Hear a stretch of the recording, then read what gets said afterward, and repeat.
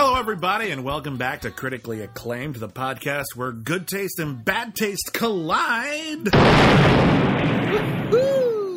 My name is William Bibbiani. I'm a film critic for Bloody Disgusting and The Wrap, and everybody calls me Bibbs. My name is Whitney Seibold. I write for IGN, and if anybody else will have me. Yeah. And when people write in, they call me Rockmeister McCool. Because you, sir, are a Rockmeister. And also, you're McCool. And I've received maybe 20 different spellings on that one. There is, you know what, I'm going to say this. All of them are correct. Yeah.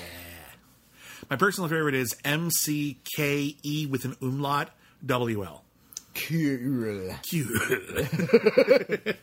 There's a lot of vowels to swallow in that one. Anyway, this is the podcast here on the Critically Acclaimed Network where we review new movies, and we've also started a new section of this podcast. That's the Cancel Too Soon. It's the Critically Acclaimed Streaming Club. That's our other podcast. All of our podcasts begins with C. One of our many other podcasts. But we've got a new streaming club because there are no new movies in theaters right now. Because the theaters are all closed right now. And we want to talk about new releases on streaming. We're going to talk a bunch of those today. We got the new film on Amazon Prime, Blow the Man Down. We have the new drama on Hulu, Big Time Adolescence. The new drama on Disney Plus, which actually debuted last week, but we didn't get to it, Stargirl. And the horror sci-fi thriller on Netflix, The Platform. However, since we're all on streaming, we should note that only watching new releases is only getting a tiny piece of the puzzle, so we wanted to take this opportunity to better ourselves, improve our horizon. So every week, Whitney and I are putting up a poll, which is full of films on one particular streaming service that at least one of us hasn't seen before. Right. And then we're all going to watch it together, and we'll review it on the show. Yeah, we each select, they're usually 4 films, and little sauce, how the sausage is made. We select 2 each that we haven't seen ourselves. Yeah, and by sheer coincidence, this week's was one neither of us had seen. But that could go either way, and every week we're going to switch streaming services. The first 2 polls have been up on Twitter, but after this next week, they will all be up on Patreon, and every single member of the Critically Acclaimed Patreon, patreon.com/Critically Acclaimed Network, gets to vote for those every single week. So this week, we went through Netflix's Paltry Classics section. Which has maybe 24 films in it. It's pretty thin. And 8 of them are Indian films. Nothing wrong with that, but that gives you a sense of the cross-section we're dealing with. Yeah. And the one you picked was Stanley Kramer's Guess Who's Coming to Dinner? Best Picture nominee from 1967. Won Katharine Hepburn the Academy Award for Best Actress, her third of 4. And we're going to get to that at the back half of the episode. But for now, let's start talking about this week's new streaming releases. Whitney, where do you want to start? Let's start with The Platform. Yeah. Because The Platform is... pretty topical. Topical, political. It's... okay, here's your quote for the box. It's like Snowpiercer, but better. It's insane. So, if you recall, the Bong Joon-ho's film Snowpiercer was a big class metaphor about a post-apocalyptic time, and the only way to stay alive was to stay aboard a train that had to constantly move around the world that had been frozen over, and it was called Snowpiercer because it could, burst through the glaciers that formed over the tracks. Right. At the very back of the train were the poor and the destitute, and they were all starving to death and living in complete squalor, and up at the front were the wealthy, who were running the train. And the film was about an uprising from the back of the train that was trying to move to the front of the train, led by Chris Evans. And every time they get to a new car, each new car represented some facet of society that was totally fucked. Yeah. It's not a subtle film, but I do find it very entertaining. Yeah. Speaking of not a subtle film, here's The Platform. This is a Spanish film, and it takes place in what is essentially a prison, where people go voluntarily to what end. I think they get some sort of prize if they stay through. Well, our protagonist of the film has agreed at the beginning of the film he's going to spend 6 months in the prison. They call it the Hole. And at the end of 6 months, he will be allowed to he'll be free, and he will be given a college degree. That's right. Flat out. You basically get a wish. Some people only get an option of you were going to prison. You can choose prison or the Hole, and they choose the 2 years in the Hole. And the way the Hole operates is at the very, very top of this tower, or maybe it's below ground. It's never really explained. But at the very top floor, there's a bunch of chefs preparing a sumptuous banquet. And they lay out a big table, and it goes down floor by floor, down to floor 2, floor 3, and each floor is one prison cell with a big hole in the middle for the platform. And there's 2 people in each cell. And as it goes down, people can grab food off. It stops at each floor briefly. People can eat as much as they want, and it goes down. And, of course, by the time it goes down a certain number of floors, of course, there's no food left. And by the time you get down to some of those floors, people are starving and desperate.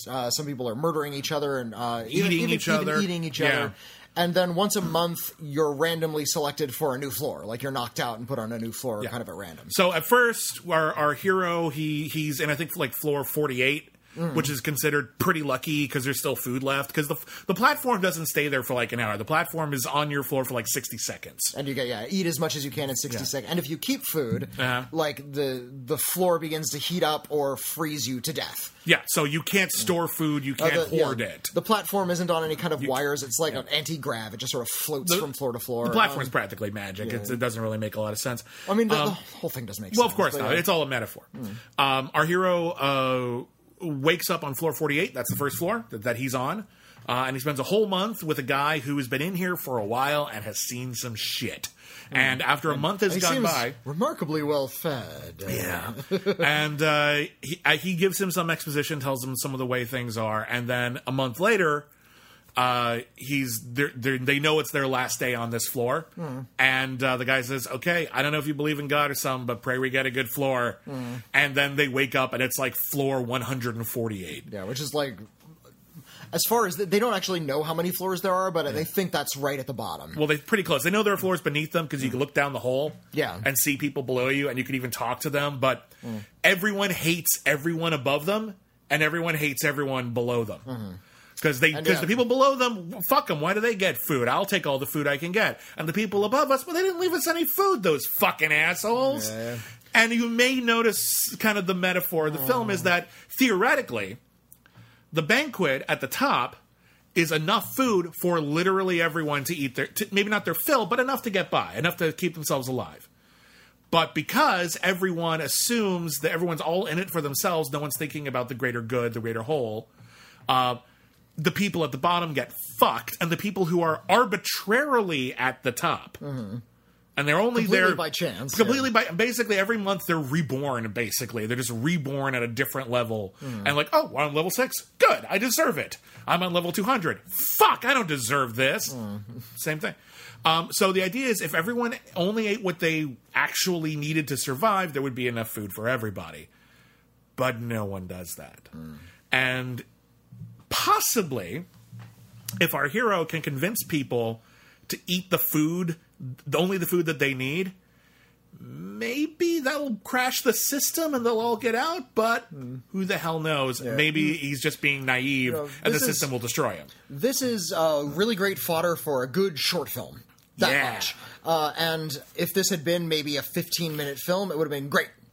But they start throwing in all of these extra wrinkles, which are exciting to watch and make the film sort of rich and scary. They keep adding new elements that are fun. Like there's this rogue woman who like rides the table down occasionally and will like leap off and kill people just because that's in her nature. Yeah, she has a motive, but we actually have no way of knowing if that motive is accurate because she doesn't actually talk to anybody. Also, everybody, here's another detail. Everybody is allowed to bring like one physical item with them into the hole, and he brings a copy of Don Quixote. Because he's like, oh, good, I can get some reading done. And everyone else is like, I brought a knife. I brought a gun. I brought a baseball bat. And I remember in one scene, and it's just sort of in the background, you see that somebody brought a surfboard. I know, it's such an absurd detail. Little bizarre thing. I don't know why. I really love to surf. I need my surfboard with me. Yes. There's also when like things get really desperate, he and our hero and his cellmate like turn on each other, and then eventually they sort of start rotating through cellmates. So he actually gets some other people. At one point, he meets a freedom fighter who's made a rope, and is climbing up through the. Yeah, he's trying to reach floor 0, thinking maybe they'll get him to safety or whatever. But problem is, in order to do that, he actually needs the help from whoever is above him, and everyone's in it for themselves. Yeah, nobody cares. So, again, it's not a subtle metaphor for how society works. And when you look at the way that wealth distribution, income distribution, and even literally food distribution works, there are people out there who have so much, more than they'll ever need, and they're don't not even think to redistribute it. Well, then it's this, and basically, I mean, you can look at this for, we talk about the 1%. The 1% has the vast majority of all the money on the planet. They're not spending it all. If they spend it all, it would be injected back into the economy, and then more people would have more money to spend it all, and then more people would have more money, and therefore people would overall have better circumstances in general. I.e., if trickle-down economics actually did that... Yeah. The idea of trickle-down economics is that the rich people have a lot of money, but then they spend it, they invest it, they make more businesses, and therefore the money gets around. Problem is, there are enough billionaires out there, and they just have it. They're hoarding all of the wealth. Yeah. So this movie is very pissed about that. It's very pissed about that, and it's actually a very smart metaphor. It's a smart way of thinking about this. Yeah. And, this is the sort of metaphor you might hear like a pundit who is talking about wealth inequality on some news program. Yeah. Sort of imagine a society is in a tower and everybody at the top. This is just a literal realization. Someday this will be on the recommended reading list in an economics class at a community college or something. Yeah. It's let me just give you the gist of this. Watch the platform.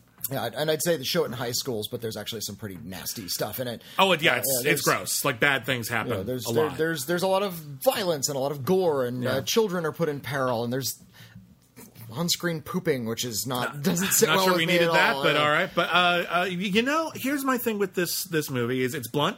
And I admire it because I think they took a simple premise and they found a way to stretch it out to feature length. It doesn't feel too padded. It's a little long. It probably could be 20 minutes shorter, but maybe. But it's still pretty short. It's still like pretty 94 short. minutes or something. What they do is they come up with a very basic concept, and then they think about just the way that, like, okay, well, what's to keep people from hoarding the food and breaking the whole system? Okay, well, they'll kill you if you hoard the food. They think about enough of the rules, enough of the little details that they are able to play with it a little bit, and like you can deal with different permutations, different versions of each floor. Different cellmates want to do different things, try to game the system. That part is very well paced. It's very well developed, and I have to admire this film, if for nothing else, of like low budget, high concept sci-fi. Yeah, because it's like Stuart Gordon's Fortress. Yeah. Stuart Gordon's Fortress is actually really expensive compared to this. This is more like Cube. Yeah, Cube was another one. Yeah. What I like about movies like The Platform and like Cube is they're really high concept and they're really fun to watch because when you're watching it, you begin projecting yourself into that scenario. What would I do? Well, if I were there, what would I do? And that actually inflames your imagination. I would climb up this. I would climb. And if the film actually addresses what you were thinking about, then it's smart because it's like thinking through all of the steps that the audience has already thought through. Yeah. So The Platform, I admire because it's quite clever. Yeah. I like this a lot more than Snowpiercer. I think Snowpiercer is even more blunt and doesn't actually have that sense of cleverness. Like, if I were part of this, I would do that.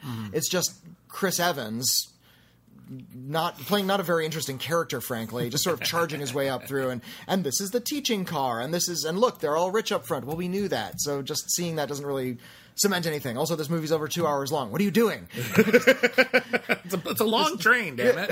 Evidently. Oh no, they're eating roaches. Well, okay, it's less appetizing what they turn the roaches into than just eating roaches. I love Bong Joon-ho. I think Bong Joon-ho is, one of the best filmmakers working today. Bong Joon-ho has big ideas and big concepts he wants to explore and big themes he wants to explore. Especially about financial inequality, sure. Economic inequality. But sometimes, as in maybe Parasite is probably the ideal example. He's certainly one of his best films. He finds a story that very beautifully and excitingly explores his themes without just punching you with them. Parasite, you're going to get what it's about, but the fact that people can take different things from it shows that the story is very neatly integrated into the themes, and depending on where your empathy lies, you might take different things away. I think that's one of the things that makes the movie very, very strong, is that there are a lot of different layers, a lot of different perspectives. But then he'll do something like Snowpiercer, which I like, but which is so blunt you can't possibly miss it. Or Okja, which I hate. Maybe not hate is the wrong word, but I don't think works. I think it's very blunt. I think the story doesn't really support the themes of the story very well. I think using a science fiction metaphor actually takes away a lot of the power of the real story of what happens with that our was food. just about someone actually just trying to protect their cow. It would have been a lot stronger. I think it would have, actually. I think the movie is trying big things, and that one doesn't work. It's a noble effort. I think there's certainly a lot of pain taken to make that movie fascinating and different, and I just don't think that one comes together.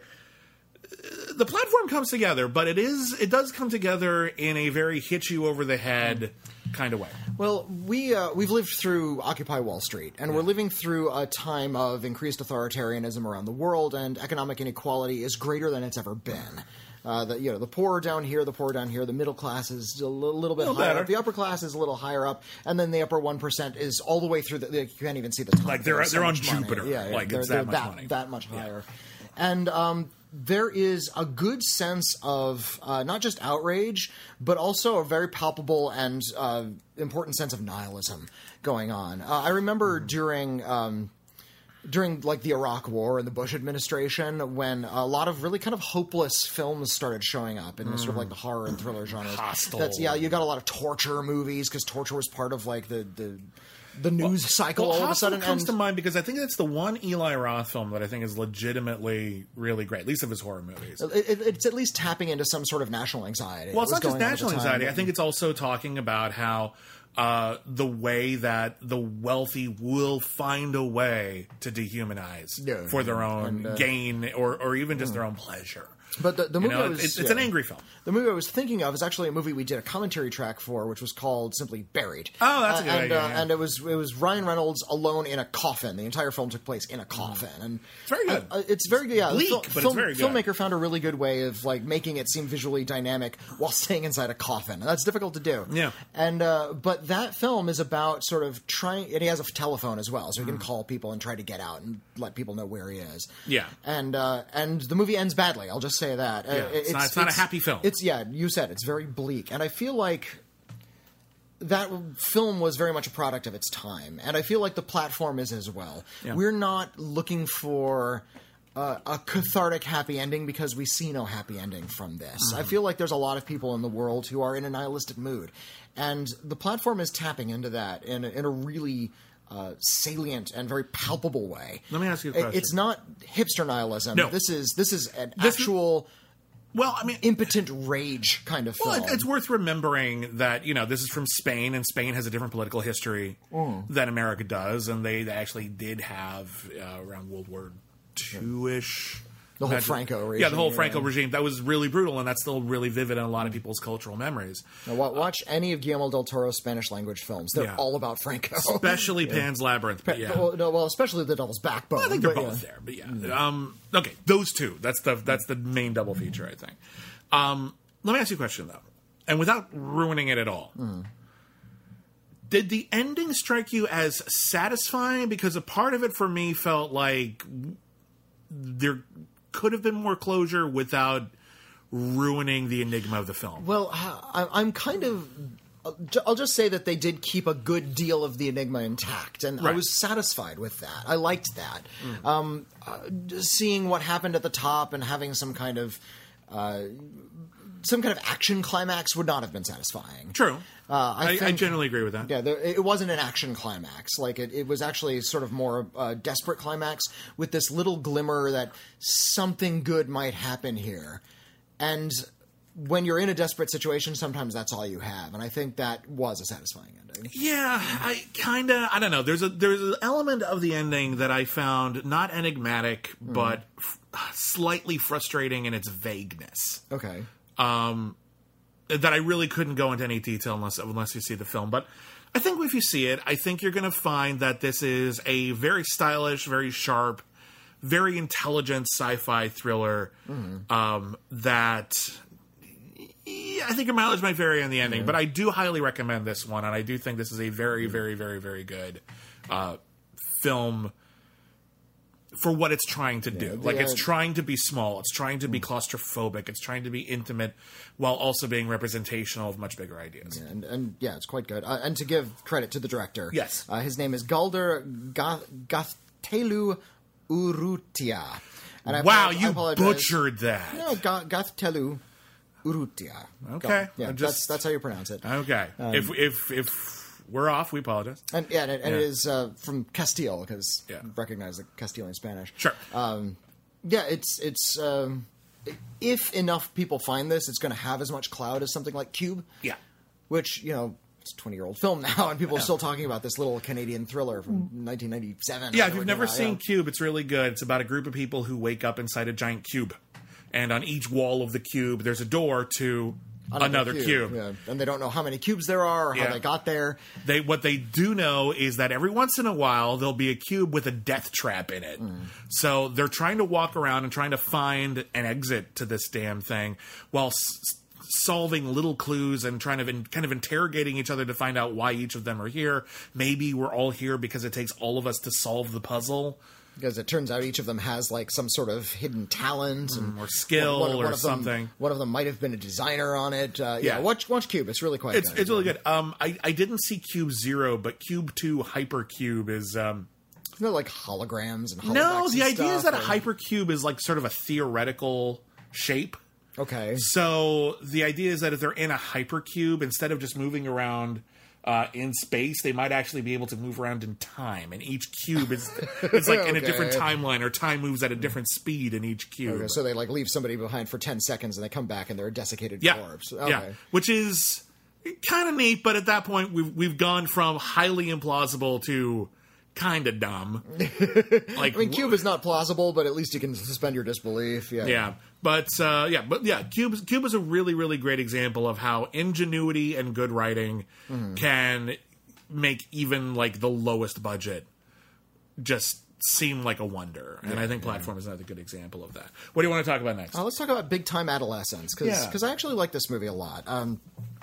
Big Time Adolescence is a film by Jason Orley. It is a film about... It starts in the mid-2010s. It's kind of weird that we've reached the point where 2012 is the setting. It's been long enough that can be setting for a flashback. But that can be nostalgia. Yeah, I'm just an old man now, and it's about a young boy who's about 12 who is very enamored of his older sister's boyfriend. Yeah. He's very charming. He's a little bit of a criminal. Yeah. He like gives the kid like a Playboy magazine and gives him beer and takes him to parties and makes him feel like an older kid. Yeah, it makes him feel like he's just another one of the guys. He's older character Zeke is played by Pete Davidson from SNL, Saturday Night Live, and Pete Davidson, and he's great. He's good. His whole vibe is really laid back and chill and maybe a little irresponsible, but the whole point is, like, you kind of just feel like you want to hang around him. He's cool. Yeah, it's weird that the slacker generation is basically over because he would have fit in perfectly in the early 90s. Like, he would have had his own movies. He would have been, like, a big, big star in the early 90s. That's totally the vibe people wanted to go with. Like, the Pauly Shores, the Wayne's Worlds, that whole vibe, Pete Davidson is all over that. This movie, and I actually really respect Pete Davidson for this because... he has not starred in a lot of movies. He's not even been in a lot of feature films, at least in a prominent role. This is like his first big role in a movie. Like, it's all revolves around him. And well, it revolves around the lead character. Well, yeah, but it's a two-hander. Yeah. It's a two-hander. They're both arguably leads. I feel like Pete Davidson in this movie, and specifically writer-director Jason Orley, are very eager to deconstruct that whole slacker vibe and unromanticize it and show that, okay, look, a 12-year-old's going to look up to this and think of... There's a point in the movie where the kid's talking about, and Zeke would, like, let me have my first taste of beer and let me watch R-rated movies, and he showed me a naked girl on his phone once. Adult stuff. That's not actually adult stuff. That's just older people get to do. It's just older adolescent stuff is what it is. Exactly. So if you're really, really young, Zeke seems like a really, really cool adult. But the older you get, the more you realize Zeke is inherently pathetic and in a state of complete arrested development. To the point where, you realize that he's early on that he's kind of a burnout already. Oh, totally a burnout. Early on, it's like, okay, we see why he's really alluring and really charming. And I don't know if you ever had anybody like that in your life, but I think a lot of people do. Sure. A lot of, especially young men. There's just like slightly older guys who've sort of come into their circle and not necessarily take them under their wing, but bring in a younger kid kind of as a mascot for their older group of friends. My experience with that, and at least and the people I knew, is mostly there's a lot of older brothers. Yeah, like you're significantly like 5 or 6 years older than me. You have an older brother. I do have an older brother. He's like 7 years older than me. And by the time I was like in junior high, he was out the door. But there was that period in elementary school where my brother was going to heavy metal concerts and playing Dungeons and Dragons, and he was a total late 1980s cliche in a lot of ways. But whenever he let me tag along to anything even remotely like that, even if it was something as simple as, hey, we're going to the hobby store to buy a bunch of like Warhammer figures. That seemed like the coolest thing in the world. I get to do this really cool stuff with my older brother.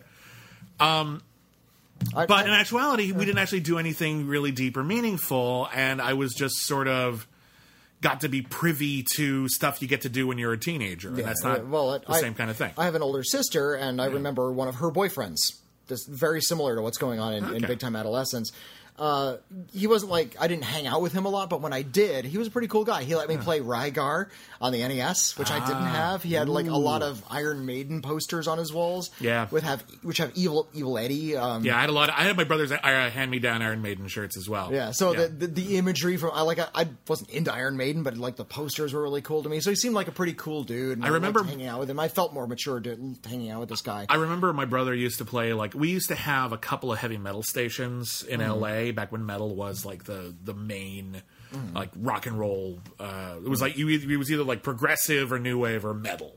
My brother was really into metal, so he was constantly listening to KNAC or Pirate Radio here in LA. Pirate Radio, coolest damn radio station. Pirate Radio was badass. Of my youth. I respected Pirate Radio because 100.3 FM. KNAC was just playing, just a little bit more. Here, KNAC was playing Metallica. No, KNAC was playing Poison, and Pirate Radio was playing like Metallica B-sides. Like they were. That's one way. Yeah, Pirate Radio was cooler. But I remember when my brother left and he joined the Marines, and all of a sudden, and he was playing heavy metal all the time, and he could hear it. Like, he would close his door, but you could still hear it.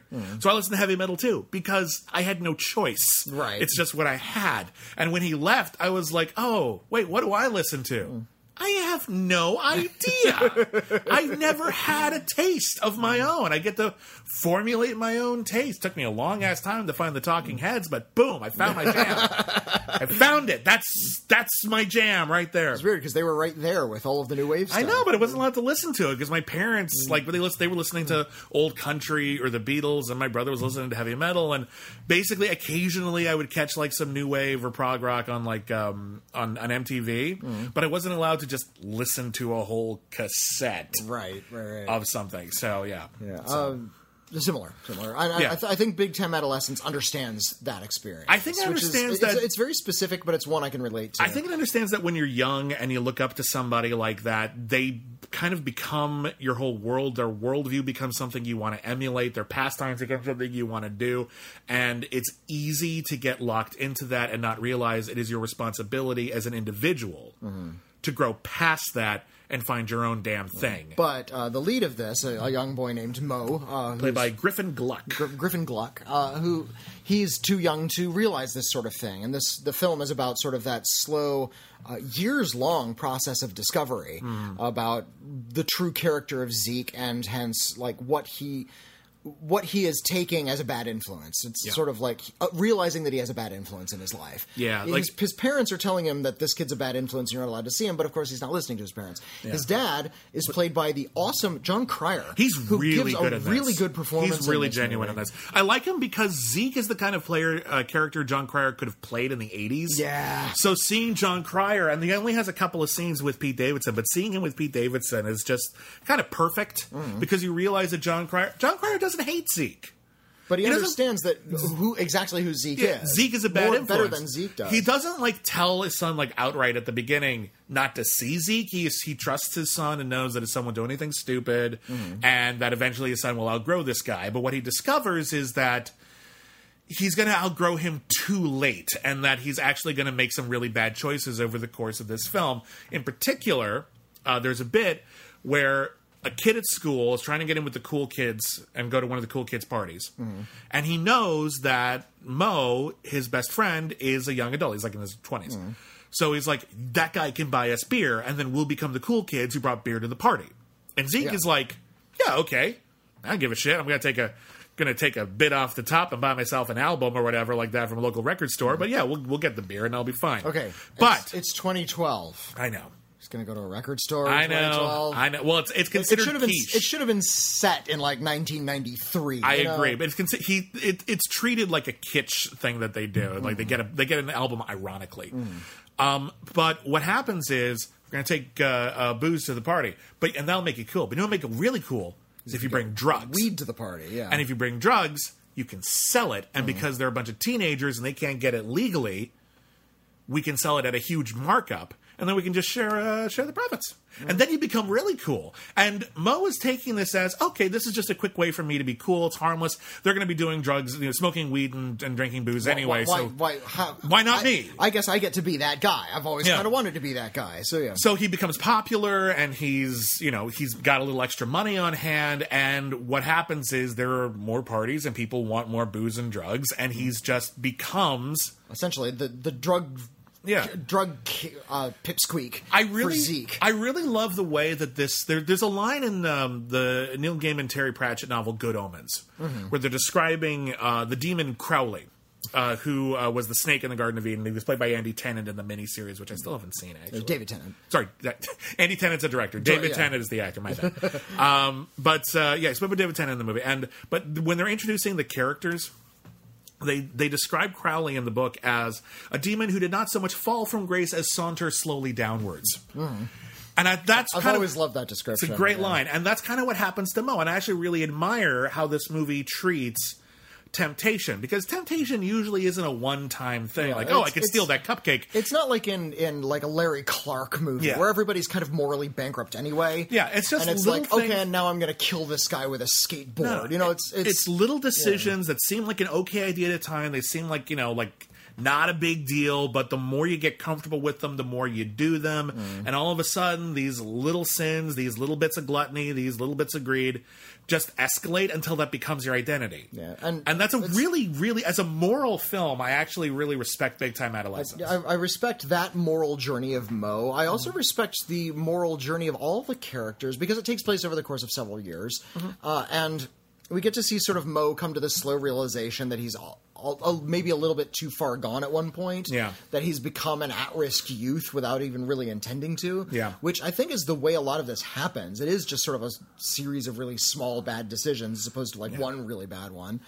And we get to see all of the other characters. We get to see the sister grow up and get a new boyfriend and kind of clean up her life a little bit. Yeah. We get to see the parents kind of grow and see what's happening with their son and try to stop it. And see how they kind of... And you can see John Cryer, and he's like, I kind of failed as a dad. But I'm trying to close the grip a little bit, but now I can't, and now I really have to lay it on the law at this point. You came home with a tattoo. That's not cool, guy. Well, especially, and he even just says, I think they're Jewish, and he's just like, that's a real big no-no. Yeah, well, he even says, you can't be buried with the rest of us. Have fun not being buried with us, is his line of dialogue.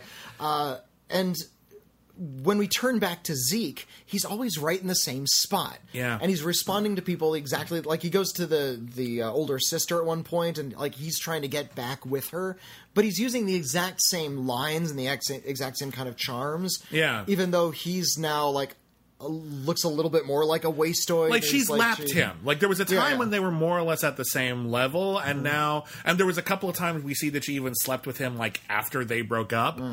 But that was her like getting it out of her system, and now she just like wants this guy to stay away from her brother because he's not good for him. Yeah.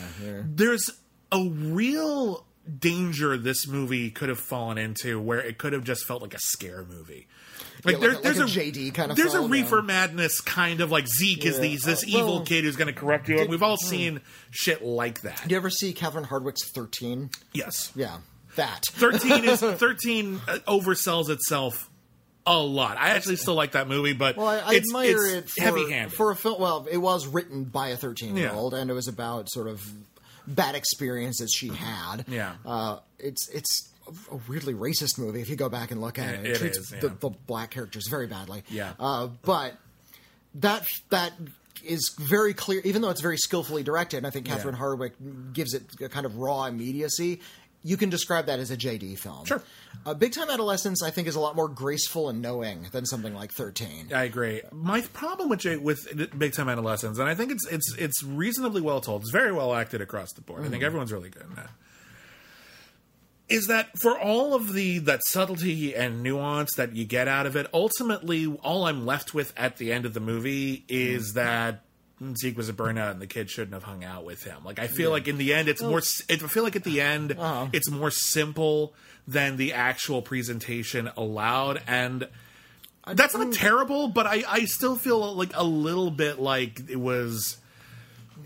Just kind of like a fanciful, would have put a little bit extra frosting on a familiar tale. I don't know. I think you're selling it a little short. I think this film does an excellent job at depicting Zeke as a very alluring figure. Yeah. And we understand why someone like Mo would want to hang out with Zeke. And we understand that he actually is kind of a cool, charming guy. He's True. a wastoid. He's burned out. We as adults can recognize that pretty early on. But we can also recognize that this is somebody we want to spend time with. And I think the performances are so strong, not just by Zeke, but by the entire cast, that we understand why everybody is continuing on the paths they are. I agree with that, and I like that, but I just feel like what it boiled down to me, when all was said and done, and when I think back, and I saw this movie like 2 weeks ago now, when I think back on this movie, here's what I think about. I think about the performances are really, really good. I appreciate the moral quandary at the heart of it, but when all is said and done, at the very beginning of the movie, it's clear that Zeke was a bad influence. Yeah. And at the very end of the movie, it's clear that Zeke was a bad influence.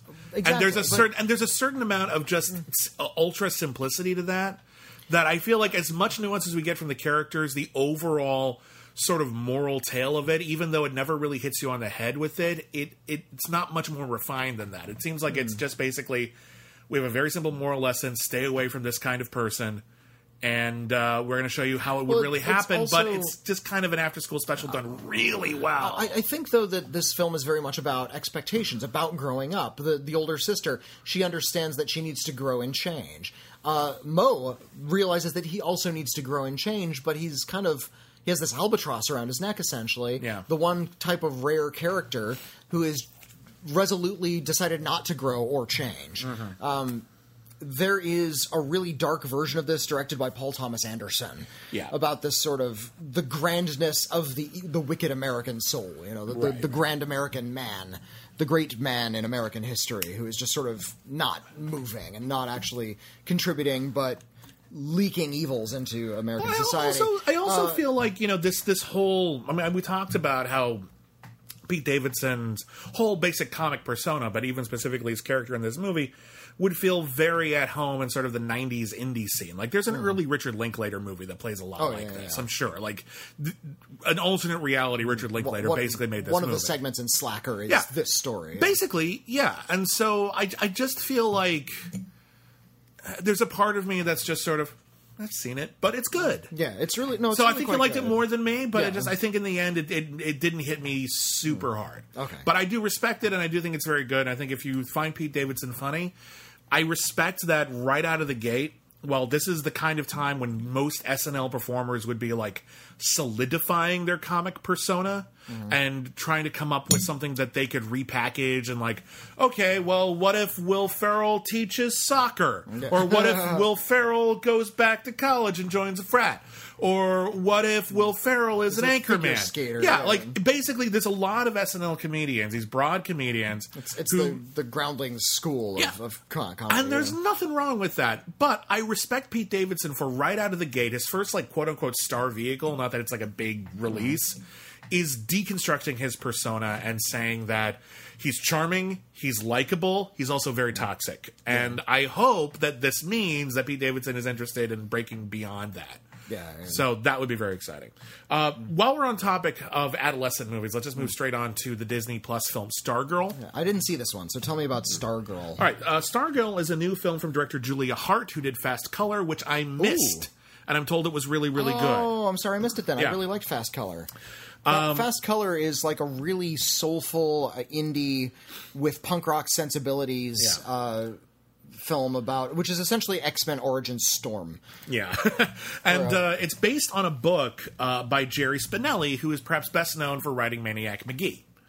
All right. Which was, when I was growing up, it was considered a bit of a classic. I don't know if it's still widely read. But Maniac McGee was basically the story of this boy of urban legend, where everyone knew him. He never lost a foot race. There was a knot that no one had ever untangled, and he untangled that sucker. The Gordian knot. Yeah, so it's just this runaway kid who is just the subject of a lot of larger-than-life stories. And Stargirl is kind of similar to that, and it's a story of a young girl who is not like anyone else at her school. She doesn't dress like anyone else at her school. She plays the ukulele. She just does... How quirky. Listen, I'm going to say this right flat out. She's a Manic Pixie Dream Girl. And the reason she's a Manic Pixie Dream Girl is that she's not the star of her own story. Oh, she has to like help some shrinking violet man out of his rut. Yeah. No, I was just... No, that's the movie. Tell me the real story No, now. that's the movie. It's very frustrating because the young cast is very, very good, and there's a lot of things I like about this movie, but our protagonist should not be this guy Leo, played by Graham Vercher. I hope I'm pronouncing that right. Even though that kid is fine, he's kind of a nothing character. He's a kid who moved to a new town after his dad died, and his dad, after he died, like the thing he left behind that really symbolized his dad for him was this necktie with a porcupine on it. So he was wearing the necktie, and then he goes to a new school, and they chop off the porcupine, and he never wore the porcupine necktie again, and he always wanted to fit in. And then this new girl comes to school when he's in high school, and she shows up, and she's wearing, like, white overalls and a rainbow t-shirt, and she's carrying around a ukulele, and her first name, is Stargirl.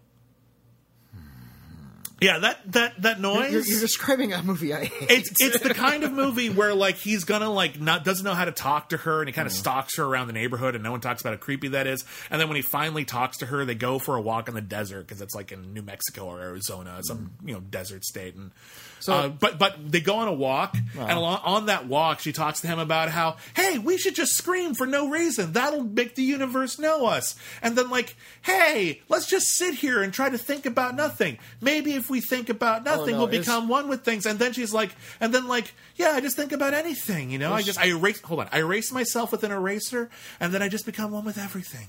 I become one with the rock. I become one with the rain, and then it starts raining, and you're like, oh my God. Is she played by Elle Fanning? She's played by Grace VanderWaal. Who is that name is familiar. She is a musician, and she's actually a professional ukulele player, and she's very young and she's very talented. And she's kind of playing herself a bit. I don't know her, but like they lean into the fact that she can play the ukulele. There's a bit where she's going to this high school where no one at this high school has ever won an award. They have like an awards cabinet with no awards in it. At all. Now, they didn't even like come up with like some bullshit like you showed up award. Like, no, they have nothing. The football team has literally never won a game ever. Okay. And then one day during a football game, the cheerleaders are like bored and can barely bring themselves to anything. Yeah. She shows up and like just jumps in, even though she's not part of anything, and just in a ukulele sings a song about school spirit, which I will give the movie this is a good song. It's catchy. If she's a professional musician, maybe she wrote that. I hope so. Like it's catchy. Oh, she performed it, and it looks like she didn't write "Be True to Your School." All right. But whoever "Be True to Your School" is a catchy, fun song. It's a good school spirit song. I like it. There's a bit later on where, like, at first she just sings it to the crowd, and the crowd goes, oh, that's kind of nice. And then for the first time, like, the whole season, the team scores a touchdown. So they think she's their good luck charm.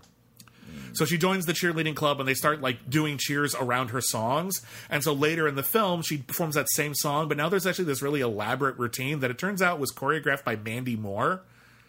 Okay. Yeah, that's actually just in a vacuum. That's a good music video. Not within the context of the film. They hired Mandy Moore. They hired Mandy Moore to choreograph it. All right, like they actually hired the real Mandy Moore. According to the credits. And like I'm watching it and I'm like, you know what, that's a good bit in a vacuum. I like the young actors here. There's a lot I like in this movie. I think we've made this mix up before. I think Mandy Moore, the singer and actress, is a different Mandy Moore than the choreographer. No, that would be disappointing.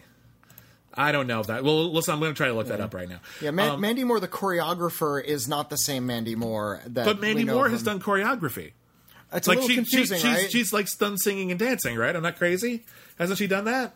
Isn't that a thing Mandy Moore has done? Mandy Moore, the choreographer, is like known for she like choreographs the dances on So You Think You Can Dance, and that's a different person than Mandy Moore, the singer and actress. Well, that's weird. Yeah. I remember this because I remember seeing Mandy Moore's name on a dance film before and making that same mistake. Okay, you know what? You are right. You are right. That's 100% right. That's weird. That's weird. It's very specific. Because she got her own card in the credits, so I thought they were bragging about getting Mandy Moore. Okay. All right. Well, I mean, they are bragging about getting Mandy Moore. You know what I mean? A very experienced choreographer. But you know what I mean. It was a different kind of brag. Yeah. So, like, my apologies. I was wrong. I'm going to leave that in the podcast. Okay. Because everybody's fallible. But anyway, that's a nice bit. That whole bit's nice. And to the movie's credit, like, there's a bit at the middle where she, like, does something that people in the school liked, and you learn that some of the, like, random acts of kindness that she did actually had negative consequences, and she feels really bad about them, and she has this crisis of spirit where she starts acting kind of normal, and it's kind of sad. But all the time, it's always filtered through this dude. And this dude, it's not that interesting. He's not. She's interesting. I want to know all about her. I want to know who she's like. We see little bits of her and her mom, but not a lot.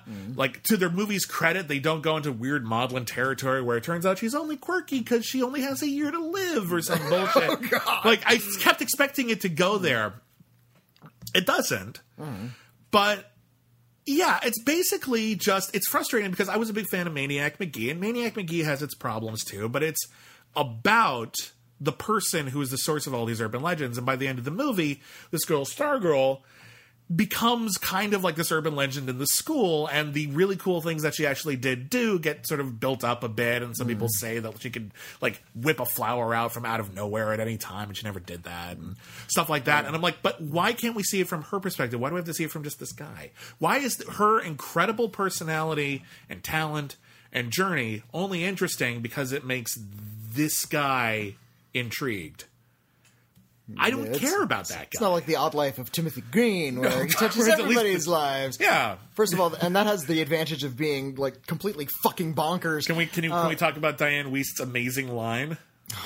Okay, we can pause briefly for one of the greatest lines in cinema history. Yeah. Academy Award winner Diane Wiest. Two-time Academy Award winner Diane Wiest is in The Odd Life of Timothy Green. The premise of the movie is a couple who cannot have children decide to get drunk one evening and just sort of dream up whatever their dream child would have been, and just drinking and thinking up all these bizarre things. They like bury a thing in the yard, don't they? Yeah, they've gone through this weird ritual where they're burying something in the yard to sort of mourn the fact that they'll never have children. They make a homunculi. They make a child who grows up out of the ground, and he has like leaves growing out of his legs, and he is the exact child they dreamed up. He's perfect. And he's this perfect, quirky little kid who just knows everything and is really talented, but in weird sort of ways. It's such a stupid ass movie. It's terrible. It's a really bad movie. But the town's economics is run by the local pencil factory, and the pencil factory is in dire straits. Yeah, because everyone's using pens. Yeah, everybody's moving to pens. Gosh, what a horror! The pencil factory is about to go out of business. People still have to take SATs. What are you doing? And they can't, like, there's like a crisis of like the materials they need to make the pens. And Timothy Green comes up with this wonderful idea. You could make pencils out of leaves. Not the wood, but the leaves on the trees. Yeah, because the leaves will grow back real fast. And everyone's like, no, surely not. surely not, no. And everybody says, where did you get this idea? It was Timothy Green, this weird little child. Kill him! Yeah, they essentially, like, lynch him, and they pull him up on a table. It's like, we're going to murder this child. I feel like we might be exaggerating this slightly. Well, maybe a little bit. And then he whips off his socks and says, but I have leaves on my legs. And Diane Wiest silences the crowd. Shh, everyone is silent. She very quietly, probably with a switch behind her back. That doesn't happen in the movie.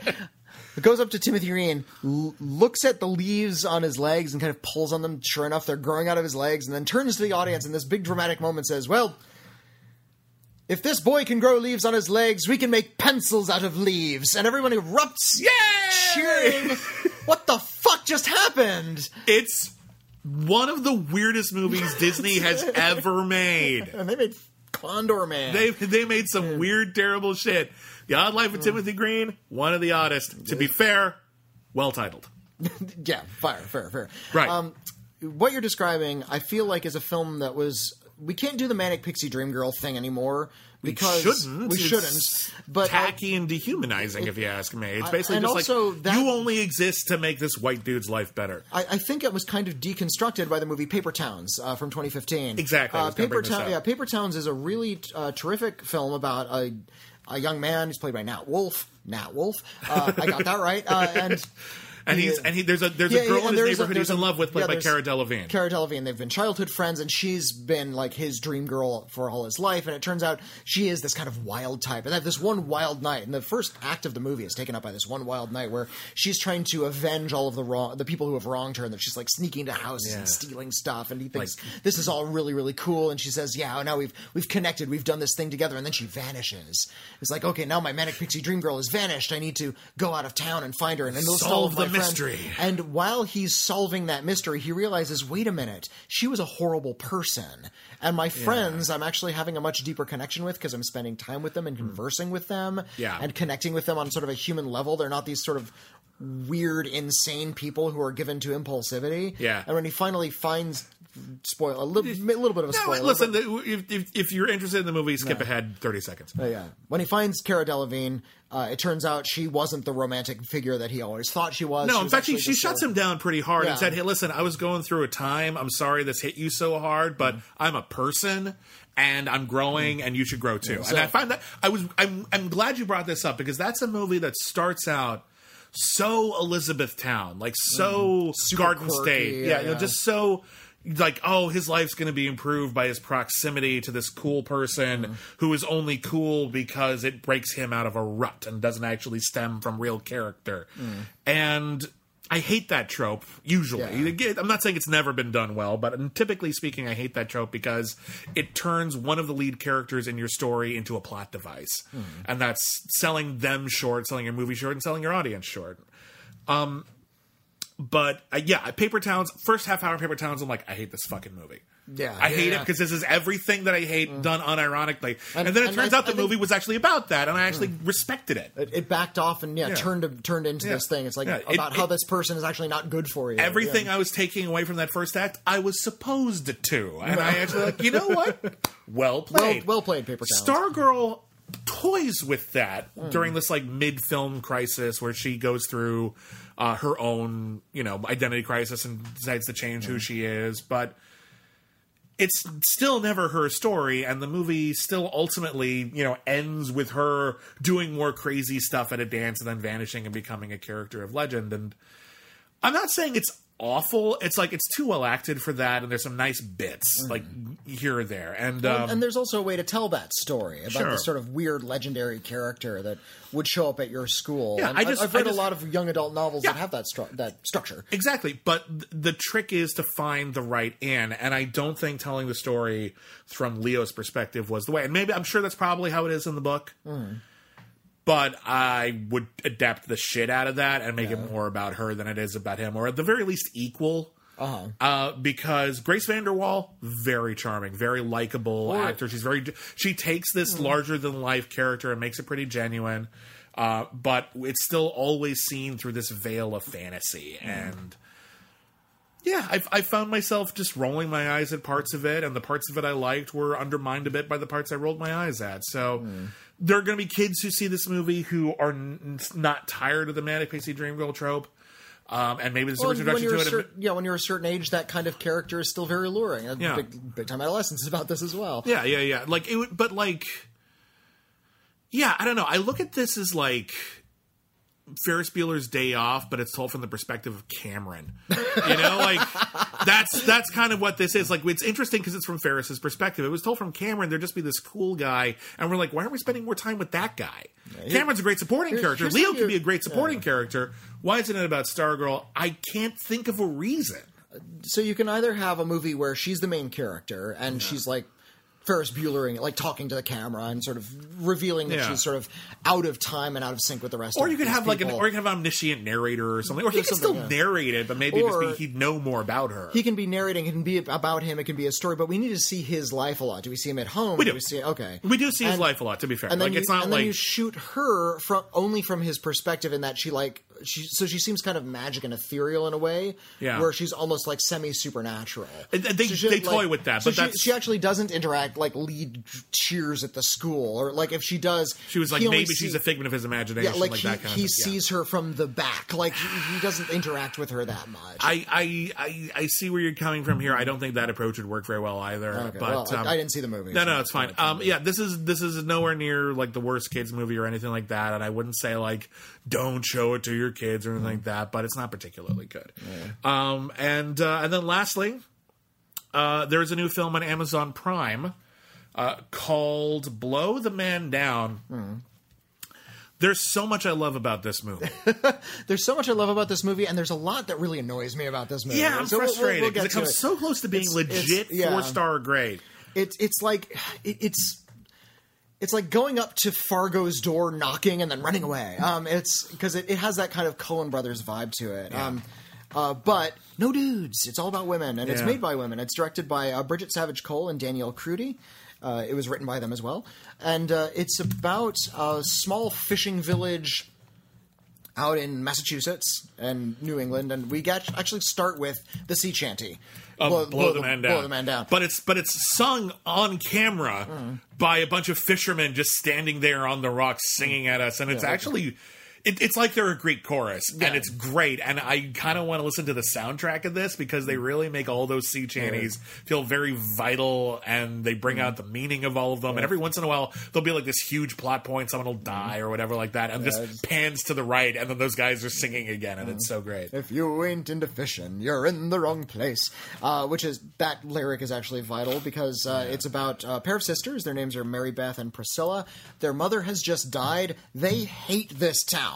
Yeah. And their mother has died and essentially left them with their only choice to survive is to sell the house. Yeah, they have like a bait shop. And the business. They have a bait shop, but the house is like under foreclosure. They've got a lot of debt. You know, the funerals are expensive, which is fundamentally absurd to me. But, so they're in dire straits. The older sister is kind of a grin and bear it type. You know, she's like, I'm going to take the responsibility for everything. And the younger sister really hates it here. And she's trying to go away to college. And she was going to go away to college a year ago, but she stayed to take care of their dying mother. Yeah, they're played by Morgan Saylor and who's the other one? Sophie Lowe. Sophie Lowe. Morgan Saylor is the younger one, and on the day after they bury her mother and they have the funeral, she goes off and gets drunk. And she learns that they're in financial dire straits, like at the funeral. Yeah, like her older sister's been keeping it from her because I guess she didn't think she was very responsible. Of course, she's not. She runs off to a bar. She meets some random dude. They start like drinking, doing drugs. They like run into like the local like sign of like a lumberjack or a seaman or something like that, just standing there. And they end up at the guy's like creepy shack on the docks. It's a house. No, it is a shack. It's like a shack on a like a disused dock, where it clearly takes a lot of women for. Not just conquest. He actually like opens up his trunk and she sees like a bloody scalp in there. Yeah, like blood and hair, and so she's legitimately worried, and he chases her around, and she kills him. Because she figures out really early on that he is a local serial killer. Yeah. And he goes after her, and she harpoons him through the throat. The problem is... And then hides the body and goes back home. Well, she brings the body... No, she doesn't. She leaves the body, goes back home, and tells her sister what happened. Yeah, and their sister is just like, well, let's just call the cops. It was clearly self-defense. It was clearly self-defense, right? He wasn't actually have a weapon at the time. just sort of speared him through the throat. I speared him through the throat, and then I hit him with the brick, and that doesn't look too good. And so all of a sudden, a big sharp fishing knife. yeah, and they go, and there's a whole chunk of it that's just two young people who have, they've seen movies maybe, but they've clearly never done this before or thought about it before, struggling to take care of a dead body. And they do, and they throw it into the ocean, and that's when everything starts going to shit. Because in any movie where you cover up a murder, it only leads to worse stuff. Which is why if I ever accidentally kill somebody, I'm just going to call the cops.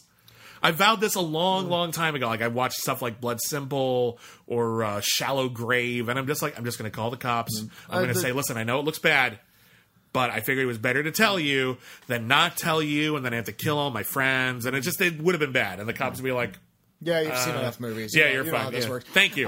Thank you for saving us time and paperwork. That's the inciting incident, and actually lets them into kind of the dark underbelly of this tiny little kind of nothing fishing village in Massachusetts, where they run into who is more or less the local crime kingpin, played by Margot Martindale. Yay!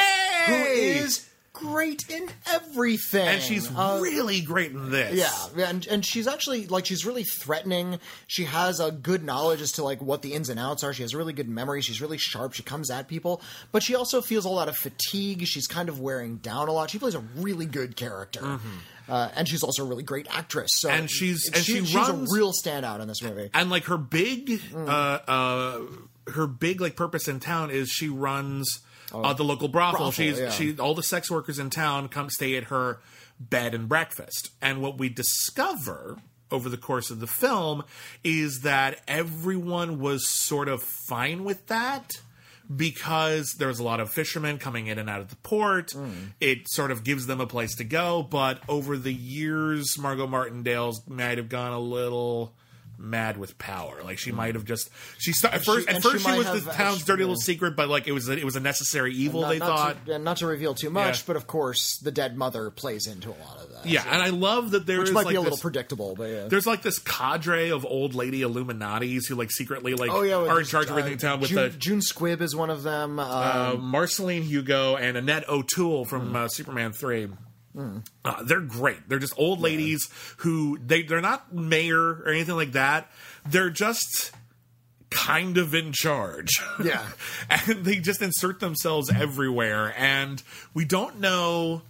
Clearly, everyone in this town on some level has made iffy choices. Everyone is morally compromised at some point. Everyone is protecting the town and or themselves, and over time they have made choices that look really bad from the outside. And this murder and the girls trying to cover up the murder and the women who may be involved or may not be involved, like any good crime story, the crime reveals a ton about everybody involved and everyone on the periphery. And that's where this movie really excels, is that sense of place, that sense of character, that sense of community. I would love to see a TV show set in this town. And the sea shanties are actually just adding a lot of character. Between this and the lighthouse, golly, that part of my heart that longs for sea shanties is really getting fed.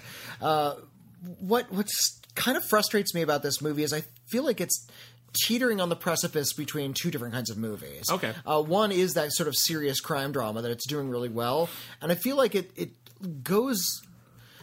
it tries to incorporate a little bit too much quirk from time to time that I feel it starts to undercut the drama a little bit. And then it starts to go, it drags on and on and on. There's a lot of new plot points that are introduced. And after a while, it just starts to take too much time clearing, wrapping up all its loose ends. Yeah, I was fine with that in terms of the pacing and everything like that. I don't know. The pacing seems a little all over the place. I was with it. The thing that I feel the thing that really secures the film and keeps the tone in check and keeps the pacing going is actually the score by Jordan Dykstra and Brian McComber. Great score. What a great, wonderful, propulsive, clockwork, quirky score. I love the music in this. It's shot by Todd Ben-Hazi, who also shot Hustlers. Oh, okay. Nice. So it looks amazing.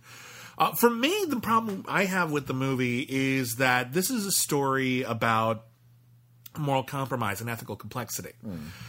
In which everyone at some point in this movie does something that, is worth raising an eyebrow for or condemning them, but theoretically we're supposed to get to know all these characters so well that we understand why they did it. Yeah, those girls covered up a murder. they haven't lost my sympathy. You know, those Margot Martindale has done terrible things. For a long time, she hasn't lost my sympathy. I feel like there comes a point in the movie, and particularly its view on sex work, where it stops being morally complicated and starts being kind of the more fallen like... woman. Yeah, it starts talking about how cliche of sex the work fallen is inherently woman, bad, and we have failed everyone who has ever done sex work. And I listen, I know sex workers. They're people, a lot of people have chosen that profession, and they like that profession. I find that condescending, and I find it frustrating that a movie that was otherwise very intelligent about moral complexity and the idea that there is good and bad versions of everything and every person has decisions that they have made that to other people might seem questionable, ultimately falls back on, okay, everyone's pretty cool, but sex work is always bad. And I'm like, okay, you know, I feel like your movie was more interesting than that, and you just hit too hard on this. Your protagonist killed a guy and hid the body. And somehow that's not as bad as working as a sex worker. This is what we're going to get hung up on. Like, I found that frustrating. It's not too heavy-handed on it, but considering how impressively nuanced the characters and the narrative and the themes were of the film, by the end of it feeling like it was just really just hammering home one moral message, struck me as undermining the overall framework of the movie. It's still really entertaining, though. Yeah. Like, I can disagree with it on that ground and still say to myself, what great performances, what great sense of place, what great music, what a wonderful, just overall, just small-town crime story. But yeah, that part rubbed me the wrong way. No, that's a fair criticism, I think. It takes a dim view of sex work. More than that, just sort of in terms of filmmaking, it falls back on a few kinds of cliched characters, especially in the... let me look up the name of the actress. The sex worker character. Dee, played by Meredith Holtzman. From Glow. She felt like... Glow?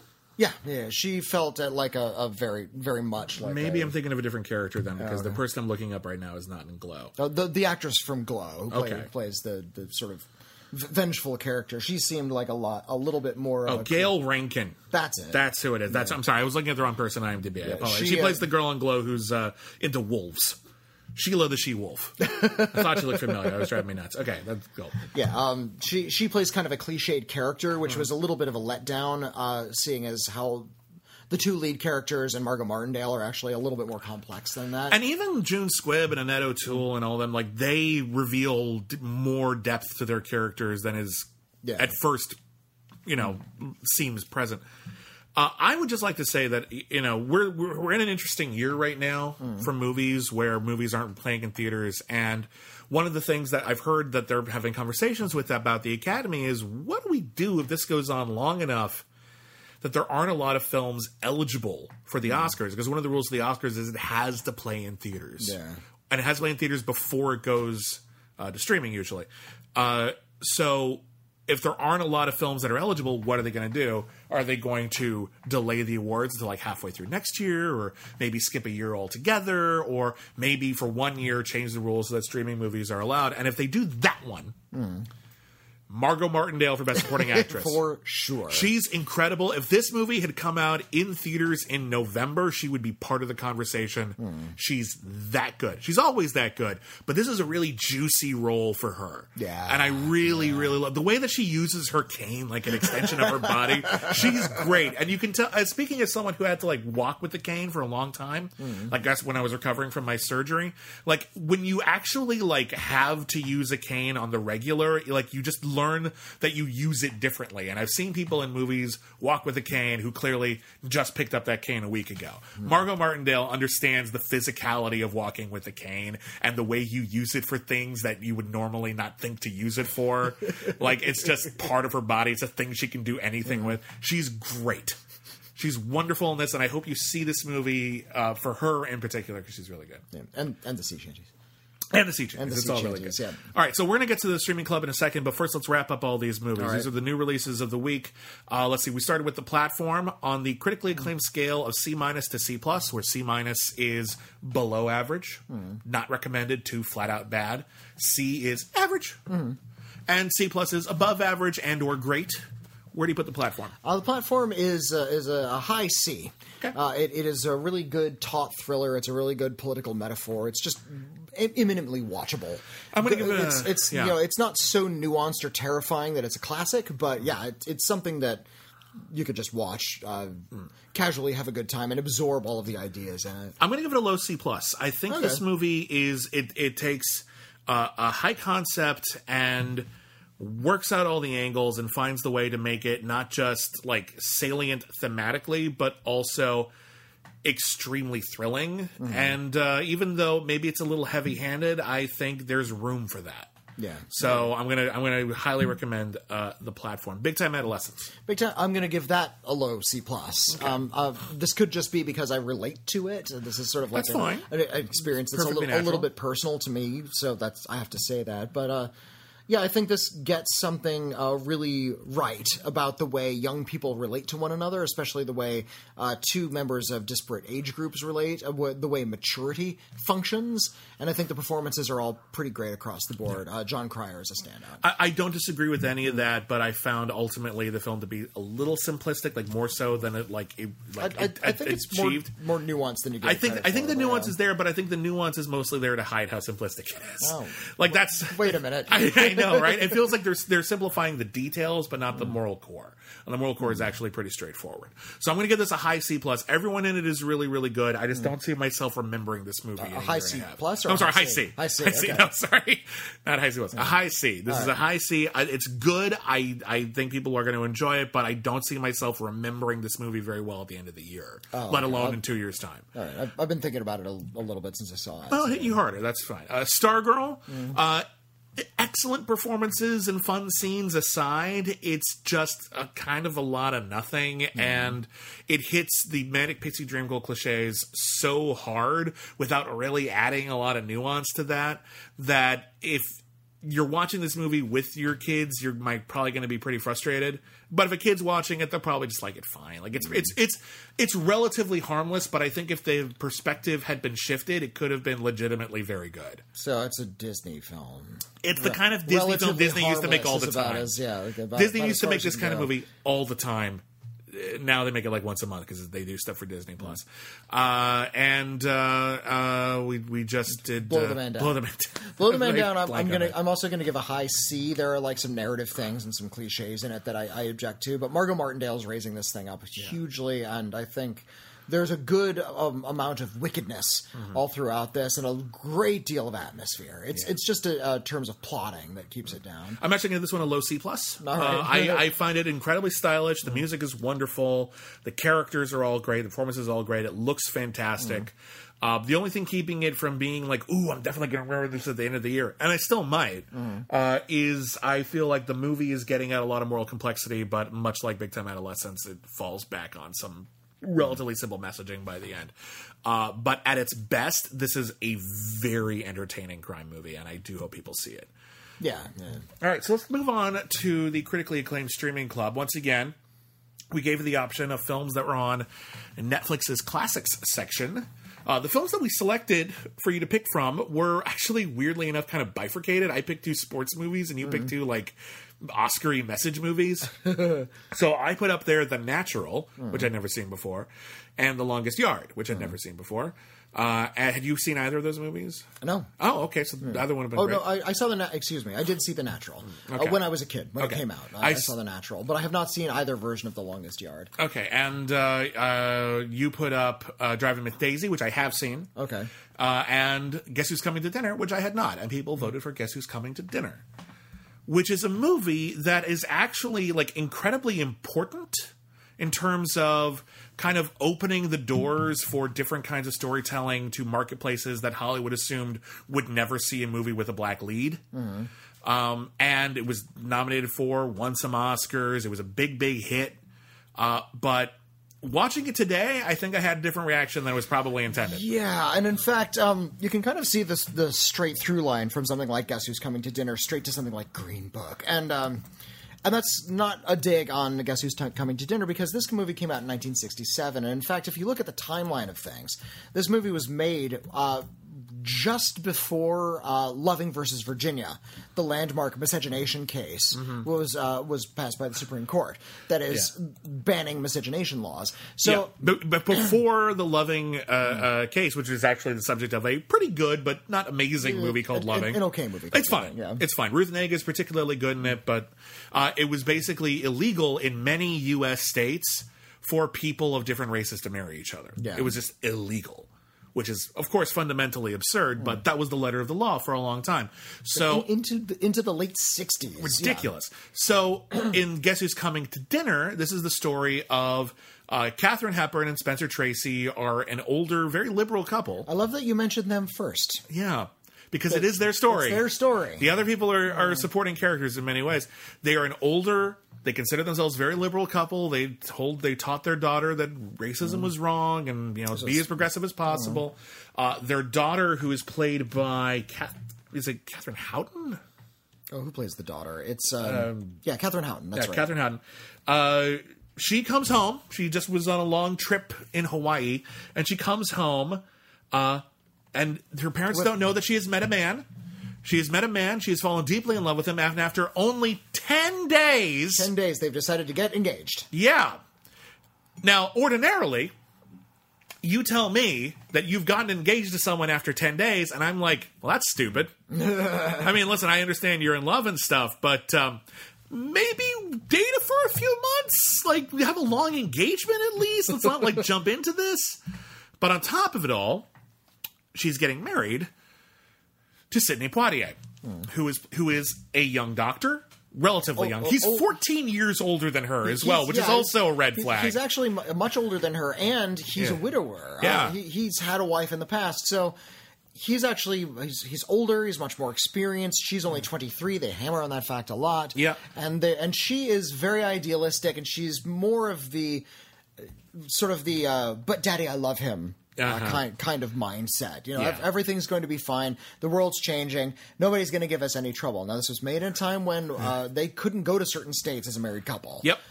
They'd be arrested. Yeah. However, this is an interesting sort of flashpoint because, like, before the movie had come out, that Supreme Court case had gone through. Yeah. Like, so it was shot. The Supreme Court case went through, and then it was released. Yeah. There's a joke in the movie about, like, guess who's, like, more people keep getting added to this dinner guest list over the course of the film. And at the point, someone says, hey, someone else is coming to dinner. And the Katharine Hepburn and Spencer Tracy's maid says, is it the Reverend Martin Luther King? Shortly after the movie came out, Martin Luther King was assassinated. And they actually took that scene out of the movie for a long time. So this is wise. That was a wise choice. My point is that as mawkish and sometimes wrong-headed as this movie can be, it was topical. Super topical. It was on. Yeah. It was made at the right time. It was made to sell tickets to this thing. It was made at the right time. It was a big hit. It was up for a lot of awards. But it's also about how. This would make a good double feature, actually, with Get Out. When I'm watching the first act of this, and I'm just like, oh, it's Get Out, but there's no horror. Yeah, so the idea is it's about a wealthy, upper crust, older white liberal couple who have to face the fact that they're not racist as they thought they were. Yeah, and Sidney Poitier, while they're like driving to the house, is just like, you should have warned them. Like, I know you think that they're very liberal, but they're going to have a moment, and it's not going to be a good moment. It's going to be bad for everyone in the room. And the drama comes from the fact that Sidney Poitier, who's great, he's always been great, essentially lays down an ultimatum to the Spencer Tracy character, and he says, I want to marry your daughter. I love her. I want her. But if you he's putting it to his bride's father. Yeah, without telling her, it shouldn't be up to him. No. But he says this anyway. He says, I'm going to offer you an ultimatum. If you say that this is going to be bad for your daughter, if you think this is the wrong choice, then we won't do this. I don't want to alienate your daughter from her parents. She loves you too much, and I can't be responsible for that. If you tell me... Which is a fine way to put it, but why are we putting all of this on the Spencer Tracy character? Well, and on top, because Katharine Hepburn has a moment, but then she's on board pretty quickly. Yeah. Especially once she gets to be performatively not racist. Because initially... Initially, she talked to Spencer Tracy. I'm like, "Are you sure about this? Because I know they're going to have a rough time of it, and I'm worried about our daughter's future." They're going to have racist, right? Like we're worried about you guys. Yeah. And then it turns out Katharine Hepburn's like assistant at the gallery she owns. She's less subtle about how she's concerned about the racism. And as soon as Katharine Hepburn is just like, "Oh, well, in contrast to her, I can be less racist," so she fires her. Yeah. And all of a sudden, Katharine Hepburn's on board for the rest of the film, which is actually kind of a subtle bit of storytelling, and I appreciated that nuance. But the problem with this movie, well, there's a lot of problems with this movie, but like, there's also a lot of good things in this movie. I think there's a lot of good performances, there's some really good writing here and there. The performances are great. For the time, it was really daring, and the performances are so good, it's kind of covering up for the fact that it's the white liberal man's story. Well, yeah, it's about how, will Spencer Tracy grow up? Yeah. And granted, that's not a story that can't be told, but it also seems like we're reducing everyone else's story to just plot points in his life. And a lot of the storytelling that they do in order to make this movie as dramatic and intense as possible fucks it up for me. And so, for example, one of the things this movie gets been criticized a lot for is that Sidney Poitier's character is kind of objectively perfect. Like he's rich, he's a doctor, he's well respected, he doesn't have a criminal record or anything. Like there's nothing wrong with him. So the only thing Spencer Tracy and Katharine Hepburn have to object to the marriage is that he's black. Here's the problem. There are actually other things they can object to. Like that he's much older, that he's 14 years old. He's 14 years older. Widower, I don't really see as a huge issue, but it's not a huge issue, but it is a bit of baggage that they don't address a lot. Yeah, so, he's 14 years older than the daughter, and I'm sorry, Catherine Houghton's character is way less mature than anyone else in the movie. She is starry-eyed and not taking this seriously. At least at the very end, Spencer Tracy gets to tell her to shut up. I appreciate it. I want to talk about her character a lot because I think she's the real problem with the movie, her character. But even so. So on top of that, on top of the fact that he's too old for her, on top of the fact that they barely know each other, he's also going behind his fiance's back and saying, "I won't marry her. I'm not even going to run this conversation by her if you tell us not to do it." And on top of that, because she wants to get married right away, they have a day to think about that ultimatum that he has given them. That sucks. That's a shitty thing to do. And yet, on top of all of that, we have Catherine Houghton's character who is getting off on this. Like, she talks about how, like, my parents are liberal, they'll get over it, but every time someone challenges it, or every time someone goes, "Oh, I'm a little surprised," she goes, "But you're fine with it, right?" Like, it's like a test. She's testing her family, and I find her just very smug about it. Well, she's young. That's part of her character trait. It's not appealing. It makes her seem like a villain. It's not appealing, but I think it's understandable. I think she's written fairly. I don't necessarily like her. I think she's a little bit too much of an idealist, and I think that is a big problem with this. The character, like Spencer Tracy and Katharine Hepburn, are such great actors, and this Spencer Tracy got an Oscar nomination. He didn't win. Katharine Hepburn did win her Oscar. She tied with Barbra Streisand. Yeah. And the reason she tied with Barbra Streisand is because Barbra Streisand voted for herself. That's why. She said, like, "I voted for myself. If I hadn't, I would have lost." Wow. So Spencer Tracy's last movie, so there's a lot of affection for him. He actually died before the film was released. Yeah, in fact, they had trouble making it because studios knew he was in ill health and thought, what if he can't finish it? And in fact, near the end of his career, he only worked with director Stanley Kramer, who made this, and he's good. He's good in it, and you can sort of see that he actually has a lot of life in him when he's giving a lot of these speeches about how I'm clearly dying. I'm dying here, like on camera, and I need to assure people that I'm okay with a changing world. Yeah. And he is essentially the old Hollywood establishment in New Hollywood, because it's the late 60s at this point, saying the world has changed, you guys need to catch up. Yeah. It's another example of the Academy kind of patting itself on the back, saying, yeah, we hear the lesson, and we need to pat ourselves on the back. It couldn't be about Sidney Poitier's character. It couldn't have been about a doctor in Hawaii who meets a young woman about his conflict and about couldn't have been about her even. Or about how they fall madly in love and the nuances in their relationship and how their characters operate. Yeah. They're kind of cardboard characters. It's also Sidney not Poitier even about Sidney Poitier's parents who only show up in the last act. Yeah, that could also have been just as good a movie.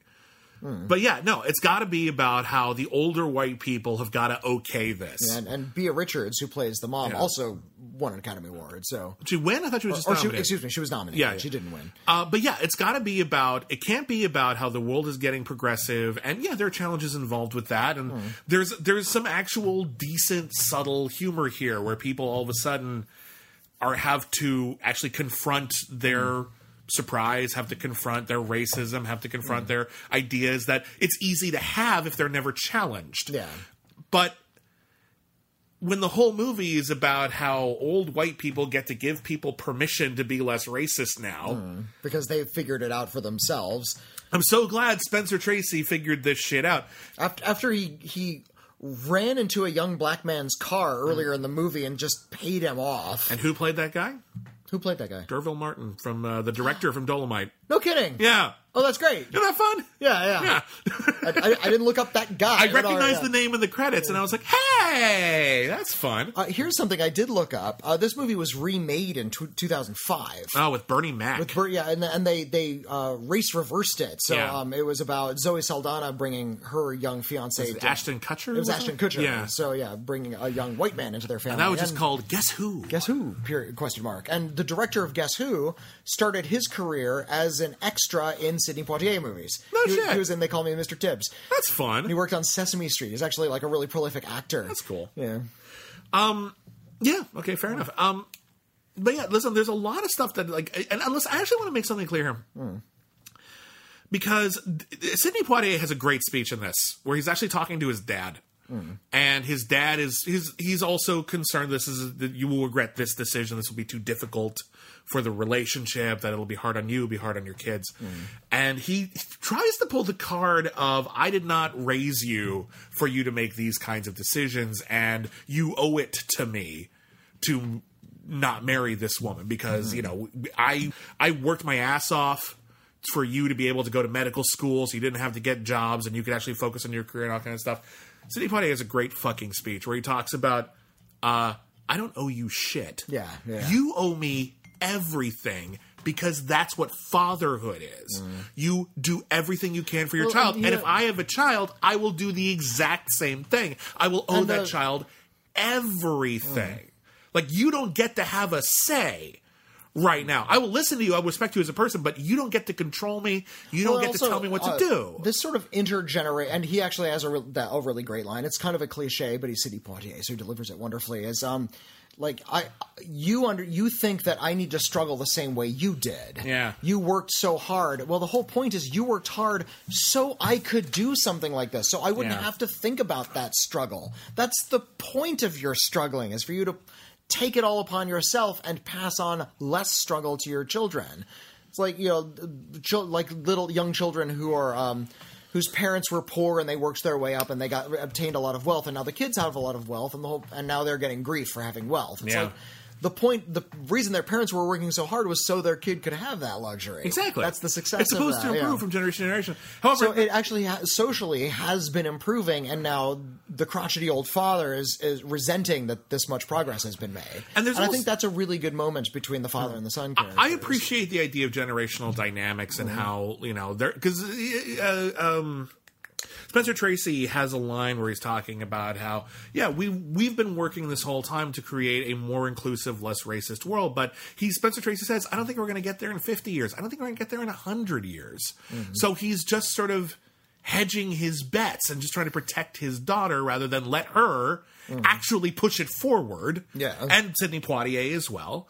Like, instead of just living the world we want to live in, we have to assume that that's impossible, which is, of course, a fallacy, and it's going to prevent anything from ever happening again. But one of the things when you watch this movie now is, Stanley Kramer was a very liberal director. He's a very progressive person, and at least for the time. And when you look at movies that were trying to be progressive in their era, even ones that were trying to be like this flashpoint immediacy, like Guess Who's Coming to Dinner, you run into things where that was progressive for the time. Right. Not so much now. And one of the things that... Go back and watch The Gentleman's Agreement at some point. that aged badly, right away. But there's a bit where Sidney Poitier is talking about how people are looking at me as a person of color, and I only see me as a man. And that was very progressive for the time. But one thing that's been a really important part of the conversation in recent years is the idea that that is actually not the best way of looking at it, because if you pretend race doesn't exist, it's easy to pretend racism doesn't exist. Yeah. So it's one thing to treat someone equally, but to pretend that their race has no issue whatsoever is a way to diminish people's struggles and to overlook a lot of the actual real issues that persist that we have not yet moved on from society. So that whole scene, even though it is powerful for the time, isn't really considered the most progressive, successuful, thought process. Just a few years ago, we had a movie called Get Out, which dealt with similar things about a white upper crust. Now, this was about the young black man. Actually, it was told from his perspective. And it was about he goes to visit his white girlfriend's wealthy white parents, like out of their country home, and they purport to be very, very liberal, but he senses a lot of things that are making him very, very uncomfortable in terms of their racial attitudes. Yeah, turns of phrase, little looks, The fact that all of the staff at their home are also black people, and we'll get to the Tilly character in a second. Yeah, because that happens in this movie as well. Yeah, so he is actually in there, he's feeling really, really uncomfortable about the persistent kind of very subtle racism that still exists. And as it turns out, of course, those completely open-minded white liberals have a much more sinister agenda. And the idea behind Get Out is that all of that little racism that a movie like Guess Who's Coming to Dinner can mine for humor and sort of progressive forward thinking is still racism. And it's still just as bad and scary and problematic. Here's my problem. These films are 50 fucking years apart. Yeah. And we're still dealing with the exact same shit. Yeah. That's not good.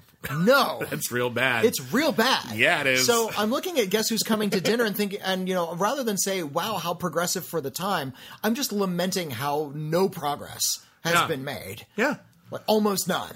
It's fascinating sometimes when you look at, because it's easy to look at these little subtle racist characters. Because there's certain films that from 50, 100 years ago that still feel relevant because they are part of these sort of universal aspects of the human condition. Stories of struggles, adolescence, pride, love, loss, whatever.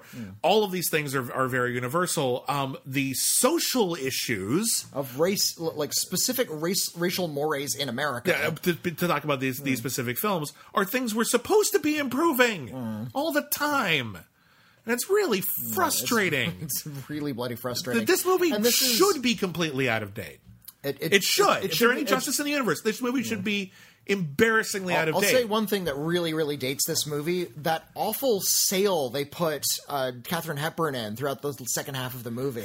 Where it's like this gray, shapeless smock thing with a white stripe down the center and a zipper up the back, and then on the right shoulder it looks like she's wearing a toga. It is the worst dress. Oh, the thing that dates it for me is there's two scenes in the movie. One when the deli delivery guy shows up and he's delivering food for the dinner that they're having. The dancer who escaped from West Side Story? No, not even West Side Story. He escaped from the producers. He shows up and he is listening to this. There was a time in movies, and I think people sometimes don't even really think about this, when using existing popular music, even just as ambient noise, was rare. And in fact, this movie pretty much only has one song in it. It was written for the movie. It was A Glory of Love. Which I have on lounge CDs and stuff. Which is the movie. The song is fine, and not to be confused with "Glory of Love" from Karate Kid Part 2, which is a better song. I'm calling it right now. But you lost my thought for a second. But because they're not just using music that was popular in the '60s, whenever we see they go to a Mel's Drive-In, which it's still an existing chain of cafes. It's a little expensive now, but it's still very good. There's a scene where they go to that to get an ice cream so that Katharine Hepburn and Spencer Tracy can escape and have a conversation in private. And there's also a scene where this young, hip dude delivers meat to the back door of the house. The music that they play to show that kids in the 60s they're sheer nutty is fucking terrible. It's this awful, repetitive, shitty Catalina Caper music that just really, I mean, again, this is supposed to be a story about how the kids of the future, and they're showing us the way, and there's so much, we raised them to be progressive, and now they're more progressive even than we are, and isn't that a good thing? I believe and yet the children are our future. Yeah, and every time we actually cut to youth culture, it's embarrassingly tone deaf and off, and it's terrible. I forgot the other thing I don't like about Sidney Poitier's character. You know, he's kind of a sleaze. Well, there's a bit where he makes eyes at like the hot. He immediately, when they come into the house for the first time, he hasn't met the parents yet. There's a young woman who works at the house sometimes, and she is young black woman. Yeah, young black woman. And she is young and statuesque and very beautiful. And I kind of thought she'd be more of a plot point. She's got like a big beehive hairdo and a nice dress. Yeah, and there's a bit where he's looking at her, he's staring at her, and his fiance is like right next to him, and he's like, "Who's that?" And she's like, "Oh, that's she works with Tilly on like a couple of days a week." And he's like, "Which days?" Yeah. And I'm like, "Sydney, no, well, your fiance's right fucking there." She immediately admonishes him. It's a playful moment. It's playful, but it's really. If I think that moment, if you did that, fine, would that be fine? Is that okay behavior? It would depend on the kind of relationship I had with my fiance, but I sensed that was okay between the two of them. So they've known each other for 10 days, and they're supposed to be engaged, and he's already making goo eyes at other people. Woman, Like we only have so much in front of her. We only have so much time, and we need to prove that these two people are in love and need to be together. It's the distracted boyfriend meme. Yeah, and so like the distracted boyfriend meme really doesn't support that. I don't hate him or nothing, and he only does it like one other time, but like it's still weird. I wanted to talk for a minute about Tilly. Now, Tilly is the black. There's no other way. She's the black maid. She lives with Spencer Tracy and Katharine Hepburn, and she's been living with them for decades. And she's considered part of the family. She helped raise, essentially a member of the family. But she is actually the one who admires progress the least. Mm-hmm. She's actually the most conservative and who wants to support sort of quote the old way the most. And by the way, she's played by Isabel Sanford from The Jeffersons. Who plays Wheezy was her character. I actually don't. I never watched The Jeffersons. Sweet Wheezy, Louise. So I guess Wheezy. But yeah, she actually has a really very intense moment where she confronts Sidney Poitier and understands you're just climbing. You're a social climber. Yeah. I'm accusing you of being a social climber. You know that's not the way things are done with us. Yeah. And she actually uses the N-word to his face. She's the only person who does. Yeah. And in the movie, obviously. And I think her perspective and like that really harsh explosion is much more exemplary of the conflict that was going on at the time than anything else in the movie. I think we need to hear a little bit more intensity from this kind of movie. It really kind of is trying to handle a really delicate issue with kid gloves and is trying to pass it off and make it really, really acceptable. This is why I'm thinking of something like Green Book, which is it's an agenda movie. This movie was trying to... It's a message film, and the movie was trying to convince people over the world, many of whom are intensely, openly, publicly racist, to be less racist. I think if you're going to do that, confront a little bit more. Be a little bit more aggressive about it. Don't have it be this gentle story of whether or not this white guy might give blessing to this marriage that these young kids could go off and do on their own. Young kids, not Sidney Poitier, but... He's 37 in this movie. At least that's what he's playing. Where these people could run off and get married on their own because they're adults and they don't need this guy's blessing. Yeah. And I think it would have been great if he said, you know what, I thought I was really not racist, but I'm thinking about this more and more, and I thought this was just about me protecting you from the states out there where this is illegal, but I have to face something in myself where I realized I wasn't okay with this because I'm uncomfortable with my daughter marrying a black man. Like he actually says that I am racist, I don't give you my blessing. Mm-hmm. And then they turn around and say, fuck you. Yeah. We're going to do it anyway. Well, we don't care about that. But instead, he actually says the phrase, screw you. You get to be the ones to say screw you. Why is he telling them they get to be the ones? They should be the ones to say it. Yeah, which is why the whole ultimatum that Sidney Poitier gives them strikes me as really contrived and forced, and again doesn't make it look like they're even in that good a relationship. And again, Katherine Houghton, like her whole character is just her wandering around thinking that everything is okay, and if everything isn't okay, she just gets to throw it into everyone's face about how progressive she is, more so than her mom, more so than her dad, more more so than her priest, more so than everybody. Yeah, the old racist priest. She just gets to be rich and white and brag about how progressive she is, and I don't see what he sees in her. She strikes me as so much less mature, so much less interesting. Like, I kind of would wish we could have had a prequel that's just them dating so that I could buy it. Why he would be attracted to a woman like her. They only get to have a couple of short scenes alone together. And most of that time is talking about her parents, where he's nervous and she thinks it's going to be fine because she's going to test them and they'll pass. Yeah. A part of me was watching this and was expecting some kind of David Mamet ending where Spencer Tracy would finally give his blessing and she would yes, you have passed my test. Allow me to introduce Tony. He's a Groundlings actor I met in Hawaii. And this has actually been all just a ruse just to try to see if you were really progressive enough. That I kept expecting that, and because it's not that clever. This kind of story has been told time and time again over the course. We already had a remake of this in 2005.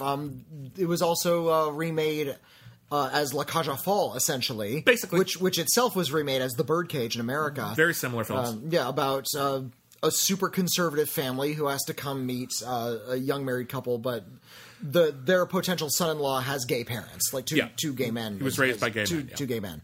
I never saw the original La Cage aux Folles. Birdcage is very funny. The Birdcage is actually, again, this is another thing where context matters, but it came out in the late 90s when gay characters really weren't leading gigantic Hollywood productions a lot. Yeah. And here was Robin Williams and Nathan Lane playing the main characters. As a loving, sweet couple. A gay couple in their 50s who run a gay nightclub in Miami, and they were just... That was just to be accepted. And I love that movie for that. And again, I never saw the original, but I love The Birdcage because they're offended by it. They're offended. We want us to pretend to be straight. Yeah, the son is actually depicted as kind of a dickhead in that. Yeah, we raised you to be better than that, and maybe we'll do it for you, but it hurts our feelings. Dan Futterman is the name of the actor. I don't know why I remember that, but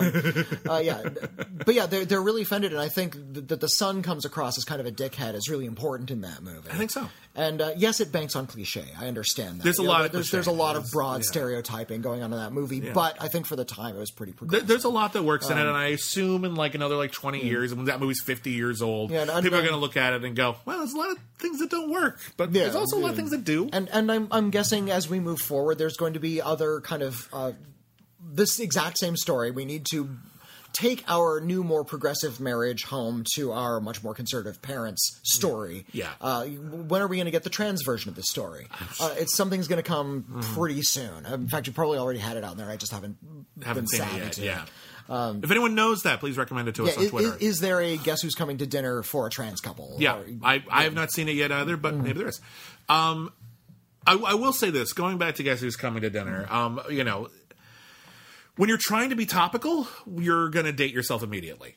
Either because you didn't have enough context to really say anything for posterity, or because you're going to be so of your time that any future time is, of course, going to look back at it and go, well, at most that's history. There's a lot of stuff in this movie that's still quite good. The performances are mostly very excellent. There are moments and speeches that are very strong. There's also moments of speeches that are mawkish or plot elements that are very, very contrived. And I'm sorry, I just don't buy Catherine Houghton's character at all. She strikes me as so insincere this whole time.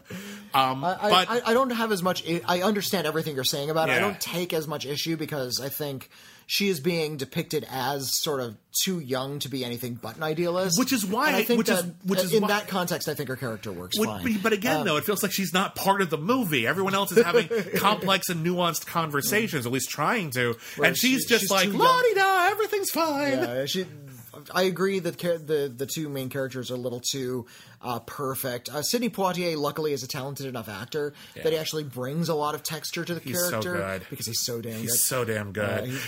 He's not working anymore, but he's still alive. He's in his 90s. There's a part of the movie where I think it's Tilly who says to him, I don't believe in your motives, I don't trust you, and you're not even that good looking. And I'm watching the movie and I'm just like, okay, he is that good looking. Come on. Are you taking a look at young Sidney Poitier? Seriously? He's pretty damn handsome. Everything else I can see, but come on. Yeah. Take issue with that. You need to see more films with Sidney Poitier. Sidney Poitier is amazing. I mean, I got to know Sidney Poitier like from his '90s career, specifically the movie Sneakers. He's good in Sneakers. He's good in Sneakers. It's a big ensemble though. He doesn't get like a lot of like big bits in it, but he's always wonderful. He's like, do you know why they fired me from the CIA? My temper. He's so fucking good. Yeah. And he's kind of the straight man in that movie, so he actually gets to be. It's like, hey, do you know that they flew Kennedy out of Managua like a week before the earthquake? So you're saying the CIA caused the Managua earthquake? Well, I can't prove it. And Sidney Poitier hangs up. I can't talk to that guy. I never would have thought Sidney Poitier and Dan Aykroyd would be a great comedy duo, but they're really good. It's the same way same people who framed Pete Rose. Sidney Poitier, also a pretty good director who did a lot of comedies. He did Stir Crazy, which is a bit of a classic. His last movie he ever directed, though, was the Bill Cosby movie Ghost Dad, which that was a little bit of an odd. Even terrible movie. Even before we knew what we know about Bill Cosby, that movie sucks. Yeah, he was in In the Heat of the Night, which actually did win Best Picture the same year. He won Academy Award for Best Actor for Lilies of the Field. Yeah, he's won he won one Oscar and was nominated another time. He was the first black man to win that award. Yeah. He's also like a Bahamian ambassador. Oh, that I didn't know. Yeah, like he's actually like served in office. He's had a really interesting life, and his daughter is out there, knocking him down. So he's just a towering figure, a legend in the Hollywood firmament. Just a legend. Go watch his movies to celebrate him, and remember that he's an old man now, but he's still alive. So and celebrate that he's still alive. And to their credit, Spencer Tracy and Katharine Hepburn were no slouches either. And in fact, Sidney Poitier apparently was a bit intimidated by them and did some of his scenes as they would be, and did some of his acting like when they weren't on set, just because he was too distracted by them. But Spencer Tracy, for a guy who's dying, he gives a good performance in this. I'll say this: we've talked a lot about how this film is a little dated and a lot of the drama is mawkish, and you don't like the daughter character. I think that I do take a good deal of respect from the fact that they are trying to tackle an issue without context, without the benefit of context. Yeah, it's right now. It's an immediate. This is right now. This is how people. We don't know the future. We don't know how this is going to date, but we're going to have the conversation right now. Yeah. We watched an HBO series on Cancel Too Soon called Here and Now, which was a similar thing. We're going to talk about the issues that are going on right now without the benefit of context, and I think that sort of immediacy is a kind of drama that is completely vital. Yeah. It doesn't always age well, but it doesn't by design doesn't age well. But I think in the present it serves a very important function. That's a good point, and we don't talk about that a lot. We think about posterity and how important that is. It's okay for some things to only be interesting or necessary for a brief period of time. At that period, and it's interesting to revisit those, and it's weird to revisit those, and they don't always work later on if they ever did, but they're interesting, and they're an interesting sort of snapshot of a time, so at least of a time when white filmmakers wanted to tell a story from the perspective of old white people. And even though they chose to make Stanley Kramer made this movie about the Spencer Tracy character, Spencer Tracy, he was right at the end of his life. Yep. He had been sick for a long time. He had dealt with substance addiction for many, many decades. A lot of crippling depression and guilt as well. Look up his story and like the story with him and his son, and how the reason he and Katharine Hepburn never got married. It turns out he never got divorced from his first wife. There's a lot of drama with Hepburn and Tracy, and he steps out onto the screen in this movie. He's an old man. He looks older than he is, and he's carrying a lot of drama and pain in every line on his face. Yep. So when he finally gets to that mawkish speech at the end, he is selling it in a really kind of genuine way.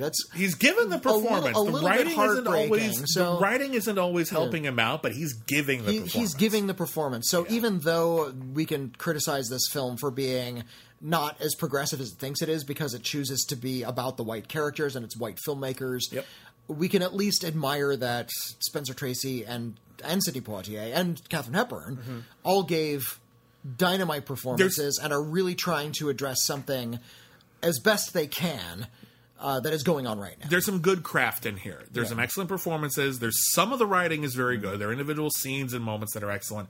And I can't say that about Green Book.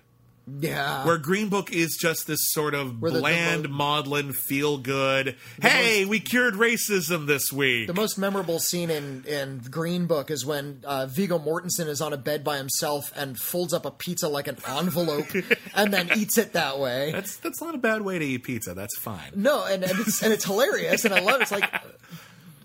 The joke is that he's a bottomless pit. He can just keep on eating and eating and eating, and so that every scene he's in, he's eating some gigantic thing, and in one scene he's just eating a whole pizza by himself, not even sliced. There's no point in Guess Who's Coming to Dinner when white people tell black people how to be. Yeah, and that's like a lot of Green Book, and that's so behind even Guess Who's Coming to Dinner. Like that's less progressive than this over 50-year-old movie. Anyway, so that is anything else? The screenwriter of Guess Who's Coming to Dinner also wrote The Lady Killers. Yeah, which is a great comedy. His name is William Rose. Yeah, he wrote some really good movies. What else did he? He did something else I really liked. The Russians Are Coming. The Russians Are Coming. Yeah. Let's see. It's a Mad World, course, which classic. Stanley Kramer also directed. One of the best comedies ever made. And that's not an exaggeration. No. That's very, very, very, very funny. Yeah, he had a great career. So last thoughts on Guess Who's Coming to Dinner before we move on. Like, are you glad you saw it? Do you feel like you understand some things better now? I'm glad I saw it, and I'm actually a little. My eyes were opened a little bit about sort of the history of the Academy because it puts a lot into perspective. I thought this was going to be like Who's Afraid of Virginia Woolf? That it was going to be really this, intense, this really kind of gritty, intense, very raw, emotional drama, and it turns out it's really kind of a careful, easygoing kind of melodrama that is really trying not to offend anybody, even the racists. I really thought that this was going to be really hard hitting, and I was really surprised at what a softball it was. Yeah, and I have to sort of remind myself where the country was to understand how hard hitting it was once considered. Yeah. Even though you can probably point to a lot of films from the same era that were a lot more hard hitting about race. 100%. And again, this is clearly feels like talented people working within a studio system trying to make something progressive, but also not intimidating. Right. Because they wanted to make money. And again, on some level, they want the message to reach as many people as it possibly can. Sacrifices were made, and I think some of them were ill-advised, and I think some of them those decisions wouldn't be made today, unless it's from the producers of Green Book, I guess. But yeah, I'm actually really glad I saw this. One, because, it's Spencer Tracy's last performance. He's a brilliant actor. Sidney Poitier, I'll see anything he does. And it unlocks a lot of stuff. When you think about just how huge a movie this is a movie that was, considered a bit of a trailblazer in terms of getting different kinds of movies, different kinds of dramas to parts of the country that there was like, oh, we'll never see a movie starring a black man. Like, that was a thing. That was considered a major move for the industry that we can, the conventional Hollywood wisdom that a movie like this couldn't do well was proven wrong, which doesn't mean that this is the movie that changed everything. It's just that this is the movie that made Hollywood realize, oh, we were dumb. Yeah. So that's significant. But also, again, this is one of those movies where when you see it, it unlocks a lot of things that came out afterwards that are influenced by or directly commenting on it. And in particular, if you love the movie Get Out, which I do, and you've never seen Guess Who's Coming to Dinner, all of a sudden a lot of it clicks more. And I understood the gist of Guess Who's Coming to Dinner, and I understood, a lot of the basic, elements of it. And I knew that Get Out was playing off it a little bit. I didn't realize how much, the first act is, just Guess Who's Coming to Dinner, but the whole thing is... It's told from the black man's perspective now, instead of the old white character. Every anxiety Sidney Poitier has at the beginning of Guess Who's Coming to Dinner is just, instead of it being it'll all be okay because it's a Stanley Kramer movie, it's no, in fact he was downplaying it and it's way worse. So it's a smart reversal and it works really, really, really well. So that is it for the Cancel Too Soon critically acclaimed. God, you said it again. How do I keep this doing is that? Critically acclaimed. This is the critically acclaimed, the critically acclaimed streaming club. Thank you everybody for listening. We'll be back next week with a ton of new reviews for new streaming movies, including on Netflix, the new movies Uncovered, The Decline, and the documentary There's Something in the Water. And also, I'm not sure if we're going to have access to Shudder at the time, but there's a new movie coming out called Daniel Isn't Real. Maybe we'll see that. Okay. Daniel Isn't... been hearing about this one. I've heard that's good, so I want to try to check that one out. And the winner of the poll for this week for the critically acclaimed streaming club, we picked classic comedies. We were going on the Amazon streaming service. Yeah, Amazon Prime. So the way Amazon streaming service works, if you don't have it, is a lot of things are you pay a monthly or a flat yearly rate, and a lot of movies come free with that. You don't pay anything additional, but they have a ton of other stuff that is also available if you pay a couple of bucks or more than that if it's a brand new release. So we're only going off of the stuff that's on Amazon Prime Video, which means you don't pay extra. That was our rule. And we wanted to go with classic comedies that we had never seen because this is more of a drama, even though there's some funny bits. So the winner was Moonstruck, starring Nicolas Cage, Cher, and Danny Aiello. And I've never seen it. I've actually never seen it either. All right. So it all works out. It's a movie. I have a vague memory that maybe my parents rented it when I was like 8.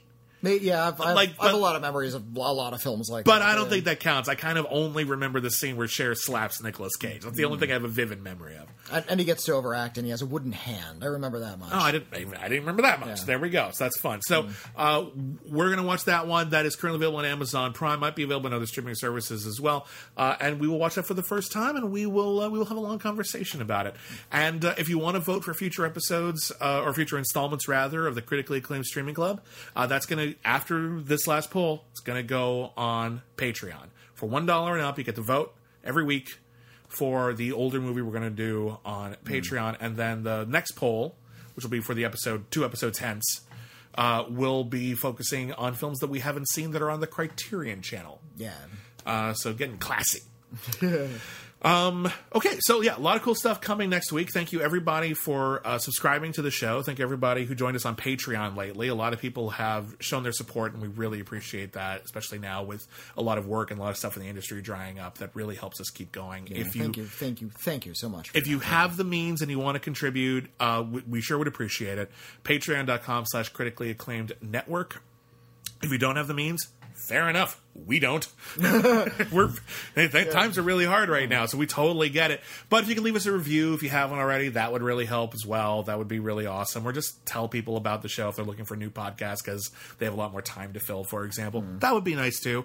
And be sure to listen to all the other podcasts and all the other cool people out there. A lot of people from the Schmodown are doing a lot of streaming stuff right now where they're having live conversations with people. Roca is doing a lot, from what I understand. John Roca is doing a lot. Emma Fife is doing a lot.